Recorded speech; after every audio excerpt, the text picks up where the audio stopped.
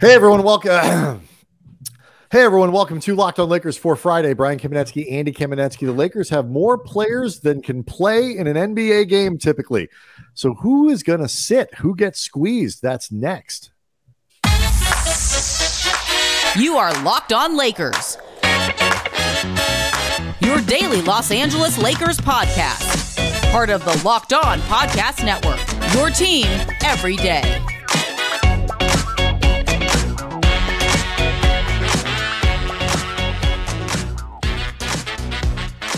Thanks to everybody for making Locked On Lakers your first listen of every day, Monday through Friday, no matter how or where you get your podcasts. It's always free. It's never going to be behind a paywall. And Locked On Lakers on YouTube is where you can go to hang out with over 20,000 subscribers to the channel.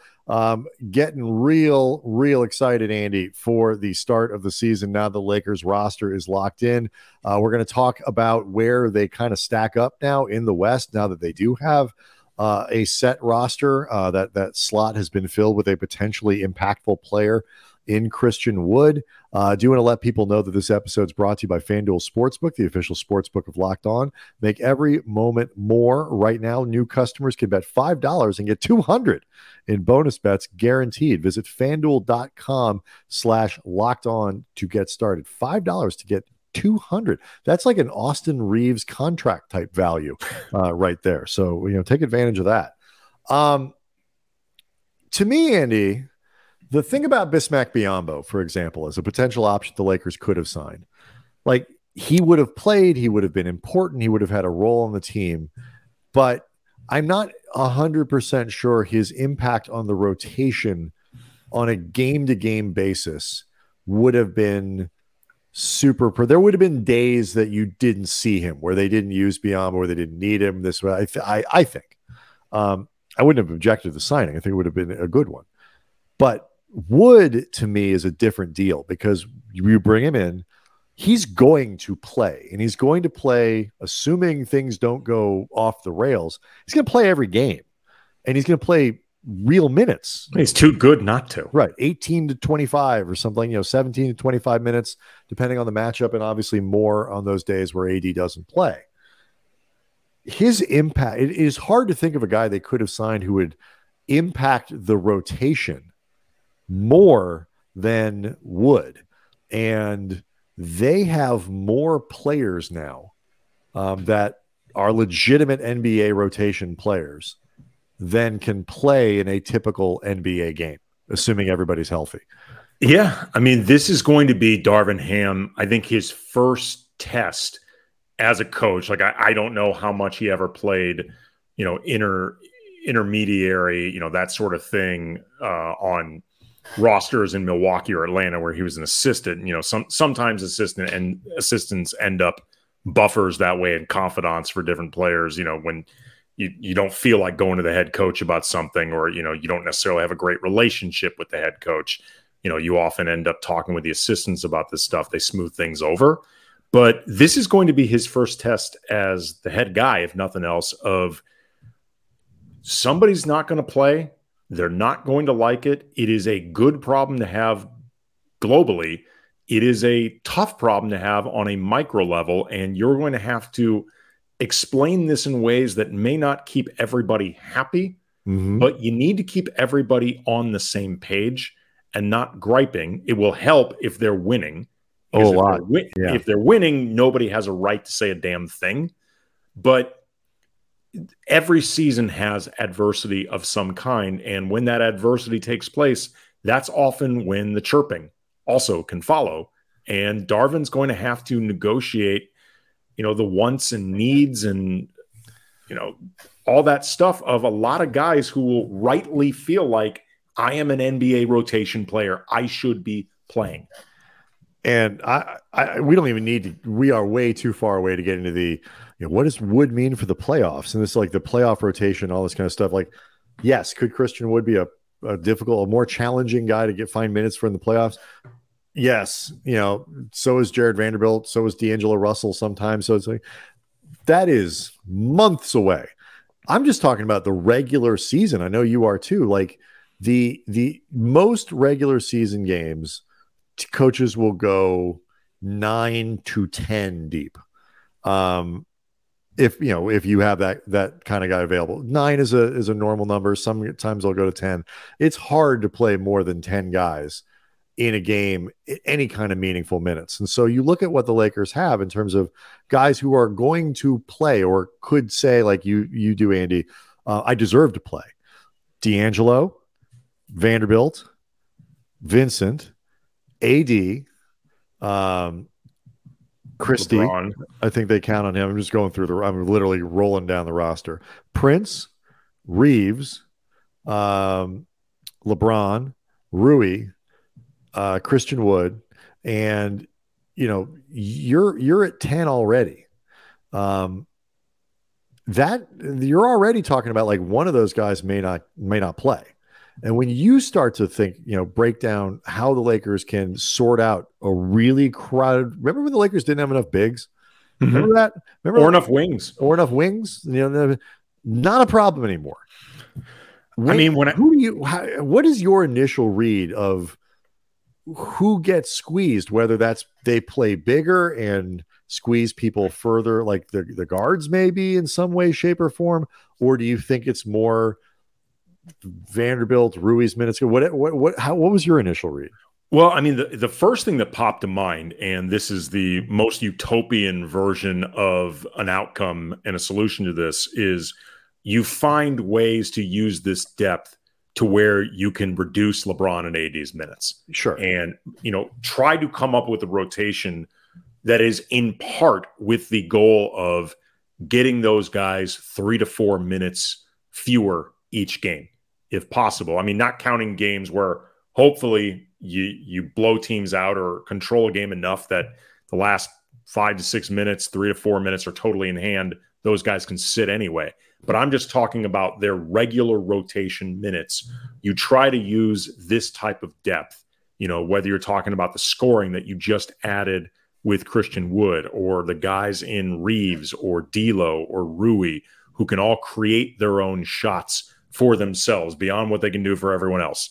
Like, try to find ways to reduce the minutes, which will in turn offer a few more minutes to divvy up for everybody else, maybe keep everybody happy, while that larger goal of keeping LeBron and AD fresh. Beyond that, we're going to discuss him later on more specifically in terms of that extension that he is eligible for beginning yesterday. But Jared Vanderbilt was the first guy that popped to mind for me, because, I talked before about wanting to see Vanderbilt in like a 15-minute a night, 18-minute a night starting role, because I think there's a lot of defensive optionality that comes from playing him in the first 5. And also, I think, particularly now that Christian Wood's here, the areas to play him in the second unit, assuming the other guys you have penciled into play actually do. And, LeBron, AD, those guys are going to play at times with bench guys. I start feeling like if you don't start Jared Vanderbilt, there's a very good chance he may not have a place to play in this rotation. So he was the first guy that actually popped to mind for me. Yeah. Either like he starts or he may not play. And, I think because we're going to see the Lakers go big. Like, I mean, they've got too much size now and too much like mobile size to not leverage that. Dude, they're a big team now. They are big. In those moments where Wood and AD play together with LeBron or whatever, you just whether all these guys are together or not, just the presumed starting lineup, let's just put Rui in it just for fun, or not put Vanderbilt in it, who's certainly got a little bit of length to him and a little bit of bounce. D'Angelo Russell is a very big guard. And you're starting him next to Reeves, who is not little, he's not, undersized by any stretch. And you have LeBron James, who is a bulky human being, to say the least, and Anthony Davis, and Rui is enormous. I mean, like, there's particularly if he's your 3, right? There's a lot of that on this roster in terms of just long and large humans, and that is something to look forward to. It's something, Max Christie's got a lot of length, if not the bulk yet, but length. Put on 10 to 15 pounds. It's and not the way I do it. No, I mean, Christie, all joking aside, Christie looked stronger and thicker. Absolutely. But he's still not, he's still 20 years old. I mean, so, you wouldn't expect him to be fully grown in that way. No, I told Dave McMenamin he grew an inch from last year, from the beginning of last year to the end of last season. That's how you know you're young, when you're still growing. I'm shrinking. I'm that old. Mm-hmm. But let's talk about Vanderbilt, because I think you're right. I think there's a very good chance that at least initially he could be the guy. He's going to play because, Davis is going to play every game and guys are going to get hurt and all that. But in terms of a bankable 16 minutes a night, you're right, it may not be there. And that really impacts this whole question about the future of Jared Vanderbilt in LA. And we'll do that next. Locked On Lakers is brought to you by FanDuel, and the NFL season, it is officially underway, and FanDuel has incredible offers because they are America's #1 sportsbook. And right now, new customers can get they can just bet $5, just bet $5. You get $200 back in bonus bets, guaranteed. And you can use those bonus bets on spreads, on player props, over-unders, Super Bowl projections, futures, all that stuff. And all customers who bet, again, just $5, you get $100 off NFL Sunday Ticket from YouTube and YouTube TV. And now is the best time to join FanDuel. The app is really easy to use, user-friendly, fun experience, all these different betting options at your fingertips. So again, visit FanDuel.com/LockedOn. Kick off the NFL season with an offer you don't want to miss.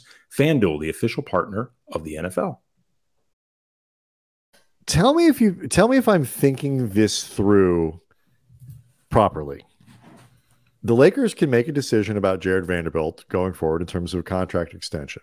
We just talked about how Jared Vanderbilt could be the player who gets squeezed, at least initially, by the signing of Wood, to where there's really nowhere kind of for him to fit in easily, especially if you're not going to start him. And maybe they do, maybe they don't. But if you do start him, now you really have a crowd of guys that you have to figure out how to play. Taurean Prince needs to sort of back up LeBron. I don't see them sitting him. And it just becomes, if nothing else, they invested the biannual. They want to see what they have in him, and he brings shooting that they need. He brings shooting, and he is a roster slot in terms of that. Genuine small forwards, small forward, power forward, and doesn't have some of the same defense or offensive limitations as Vanderbilt kind of does. Vanderbilt and Wood actually could play together. That's not the issue. It's more of a minutes thing. But anyway, so you have a situation where the Lakers might not have a space to play Vanderbilt this year in a consistent way. We've seen that he can be difficult to play in the playoffs, even when Wood isn't here.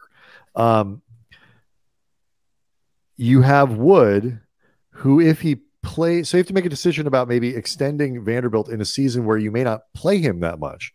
But the flip side is that really doesn't necessarily get impacted by Christian Wood beyond this year, because in theory, if Wood plays really well, correct me if I'm wrong, we're back in one of these situations where the Lakers will have a harder time bringing him back if he wants to make a lot of money or somebody wants to throw more money at him, because the Lakers will be limited in what they can afford to pay him. If this goes beautifully for the Lakers, Wood could certainly be somewhere else next year. Yeah. So if I'm thinking this through correctly, the Lakers have to make a decision about a guy potentially to give a contract extension to, who may not play, but would then be theoretically available to play again next year when the extension would kick in. And part of what I think is so fascinating about this is that it really, to me, speaks to the challenge of Vanderbilt and figuring out what is the right amount of resources to devote to somebody like him, because he's got so many potential perks and he has very obvious drawbacks. And the amount of money that you pay that guy is really important. Like, that you don't go $5 or $6 million over the value that you really can get from him. And assessing that is hard, in part because would you agree, of all the players they acquired then maybe Rui Vanderbilt was the most popular. Like, I mean, Lakers fans love the guy for obvious reasons. Well, they did for a while until some of the limitations began to show during the playoffs. Although I maintain then and I maintain now, I think some of what made Vanderbilt unplayable was less about him and more about the other guys not making the outside shots or just mid-range jumpers that they are expected to make, as opposed to Vanderbilt not making the corner threes that he's not really expected to make. Right. Shouldn't even like be taking. I would argue that in his own right, Vanderbilt did his job as laid out better than those other guys did their jobs as laid out. But those guys needed to be on the floor. Vanderbilt, therefore, became unplayable.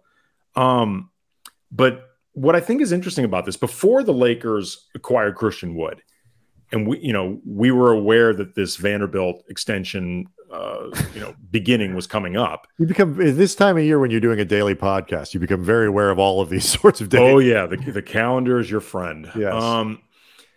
I was thinking about it like, okay, he's making $4.5 million this season. Right.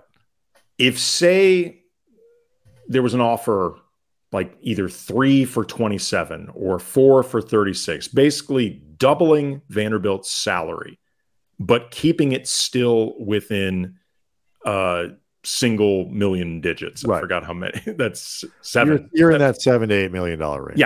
Yeah. Keeping it under 10 mil, something like that, around 9 mil a year, doubling his salary. If, say, Vanderbilt would go for that, would you if you were the Lakers? Because to me, in theory, that seemed like a no-brainer because Vanderbilt can be really useful. It's not an excessive contract, and it could become tradable.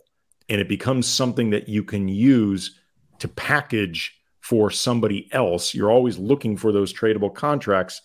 And I don't think 9 mil a year for Jared Vanderbilt, even if he didn't play much for the Lakers this year, would be considered that awful of a contract, because I think he's established himself enough around the league that people know he has utility. Right. And I think what he's both individually interesting to me, but also representatively interesting, because role guys, we saw this with Hachimura when he came, you take a role guy and put him in contextually with the right guy next to LeBron James. With this guy, all of a sudden, the same player who was problematic in one spot can really thrive in another. Vanderbilt, I mean, I think, a lot of people have really kind of dug into the different ways that Vanderbilt can be used and ought to be used, and what are the circumstances and the strategies that allow you to get the most out of somebody like him. And when you can do that, he's really valuable. When you can't, it's really hard to use him. And so year to year, as the supporting cast changes, we kind of had this conversation about Trae Young as a star. Like, is it worth revamping your entire roster to do the things to protect Trae Young? It is not. When you get further down the roster with role guys who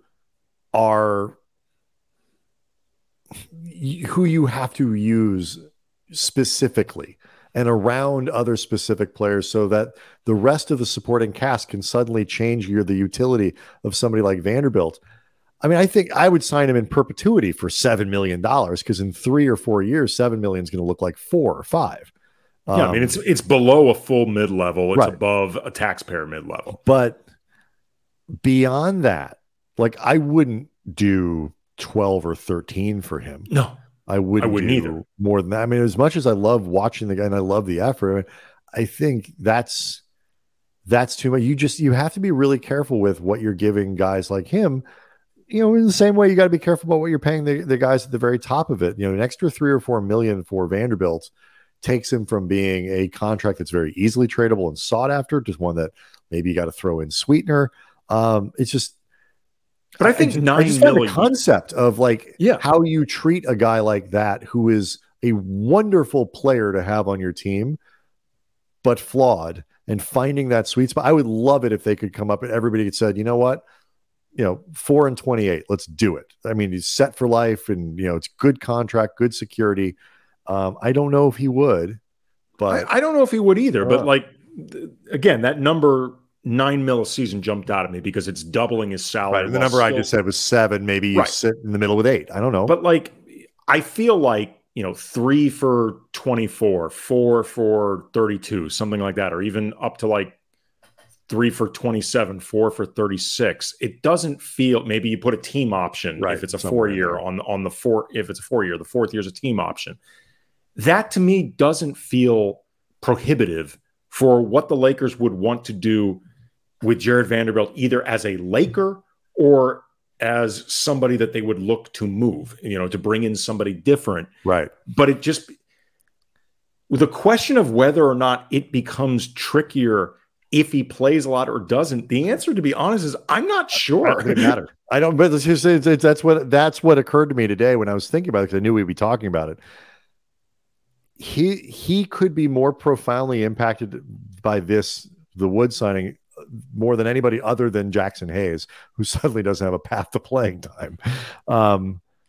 And that doesn't necessarily impact the thinking for the Lakers for the next 3 years. If they have any, it might not, but it doesn't have to. No, I agree. That's my point. It's interesting and ironic. Yeah. Where do the Lakers stack up in the West now that they've added Christian Wood to an already deep roster? That's next. I think it's fair to say Christian Wood does not take an average team and turn them into a contender. And I don't think anybody is claiming that. I mean, if that were the case, he would have been to the playoffs by now. Yes. Well, then he would have taken a bad team and made them average, I suppose. And if we're trying to be fair. But he has added an element to the Lakers, whether you think they should have signed somebody else, whether you preferred Bismack Biyombo. Undeniably, there is potential for this to work. And if it works the way the Lakers hope it does, it will have a really important impact on the roster. And the options that Darvin Ham has and the different lineups they can deploy and the matchup issues that they could present, both certainly in the regular season, but also in the playoffs. It could impact where the Lakers finish in the regular season going into the playoffs because they have more depth to withstand an Anthony Davis injury, whatever it might be. But now that it's sort of the dust is settled, Andy, what do you think this does for the Lakers in the West, whether that's relative to Denver or relative to teams that are chasing Denver? I mean, look, they already were a team that you and I both thought are legitimate contenders. I wouldn't go so far as to call them the front runner necessarily. And I mean, I don't even know how much that matters, but they were absolutely in the upper echelon of the mix. They are a team that got to the Western Conference Finals last year in a way that did not feel fluky at all. I mean, if anything, they had to beat odds to make it happen. For sure. It was impossible for them to back into the play-in. And then they took out the defending champs along the way. They took out, a Memphis team that was missing some players, but they were still a good team. Denver, I think, just was ultimately better than everyone. Denver I think Denver still has a better starting 5 than what the Lakers can put out on the court ultimately. But Denver is, unless Christian Brown and another guy on that team can really solidify themselves as reliable 20-ish minute a night if you need them players, Denver is much more top heavy than the Lakers. The Lakers have better depth than Denver, even if you think their starting 5 is better than the Lakers. That depth matters. We saw it last year with the Nuggets when they won the championship. Bruce Brown had big games for them coming off the bench. Aaron Gordon was really important for them. Jeff Green had his moments. So the Lakers, if nothing else, they've made themselves really, really formidable in this chase. And I guess maybe off the top of my head, this is the way I would think about it.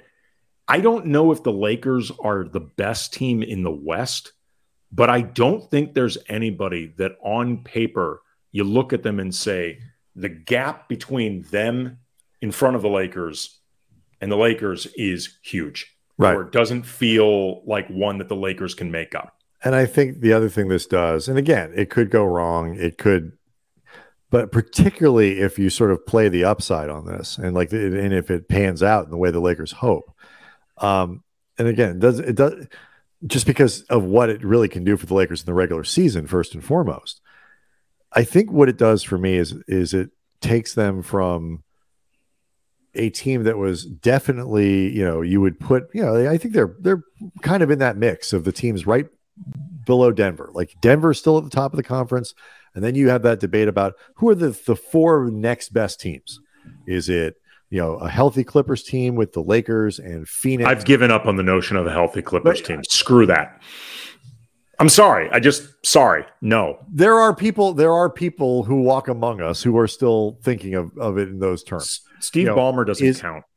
Is it Sacramento in there? We got to remember Sacramento was the 2 seed last year. Weren't there a 3 seed behind Memphis? Seed.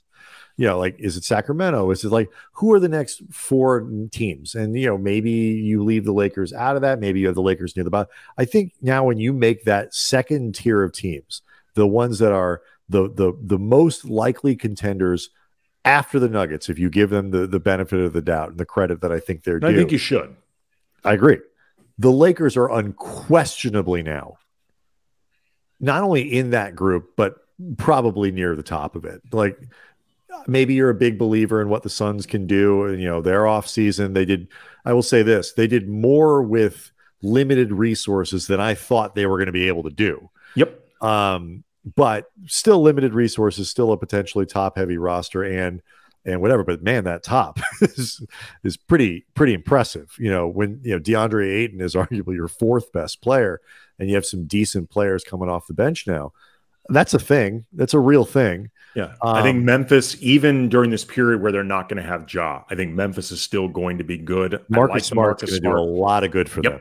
Yes, he will. And so, there are some good teams in the West, but the Lakers, to me, it wasn't an automatic and a no-brainer that, okay, yeah, among the 4 next best teams, of course the Lakers are in there.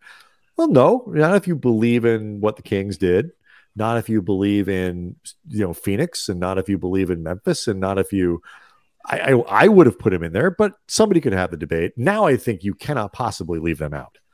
I mean, I can't really think of that many. I'm trying to think of the teams that you actually, I think you can make that argument for Phoenix, if nothing else, just the top end potential of the sheer talent level of just Devin Booker and Durant, healthy and playing together, was pretty effective.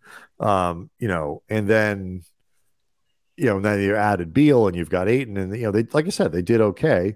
But Golden State is still a thing, and Memphis is still a thing. There are a lot of good teams around. But I can't think of anybody that you look at and you say, well, of course they are definitively better than the Lakers now. Again, no, absolutely not. Health presumed for all of these teams.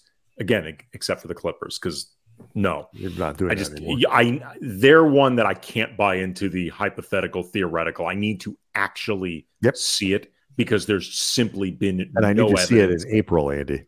Yeah, and there's been no evidence of it whatsoever. But the teams that off the top of my head, I would put in that echelon with the Lakers would be Memphis. I will give Phoenix that respect, even as somebody who we talked about a lot heading into the playoffs. I didn't buy into Phoenix at all. No. Adding Bradley Beal does help. I think Frank Vogel is going to help them a lot. I think Frank Vogel will be very excited to work with DeAndre Ayton, and that is something that clearly was not happening with Monty Williams. So I'm going to give Phoenix that benefit of the doubt. I think Memphis will still be good, and I may be in the minority on this. I think the Warriors are going to get better heading into this year. I think the whole Chris Paul off the bench thing is not going to become a problem. I think he's going to play off the bench. I don't think he's going to complain. And I think he's actually going to be really helpful for what they need. Right. The other team I'd throw in there is, at least as a regular season team, is Sacramento. I think it's a mistake to kind of look past that. I think they should be better. But But I think the Thunder are also. I mean, I don't see them as a contender, but I think the Thunder is a are gonna wild card to really jump up in the way that Memphis did a couple years ago. Yeah, I think the Thunder are going to, if nothing else, make the Western Conference regular season really interesting. But if I'm seeding the Lakers right now, they're no worse than third, and that, and it's a solid third. It's like a good third. So it's a third you feel good about. And I don't think this is a point that we could overstate between now and the beginning of the season.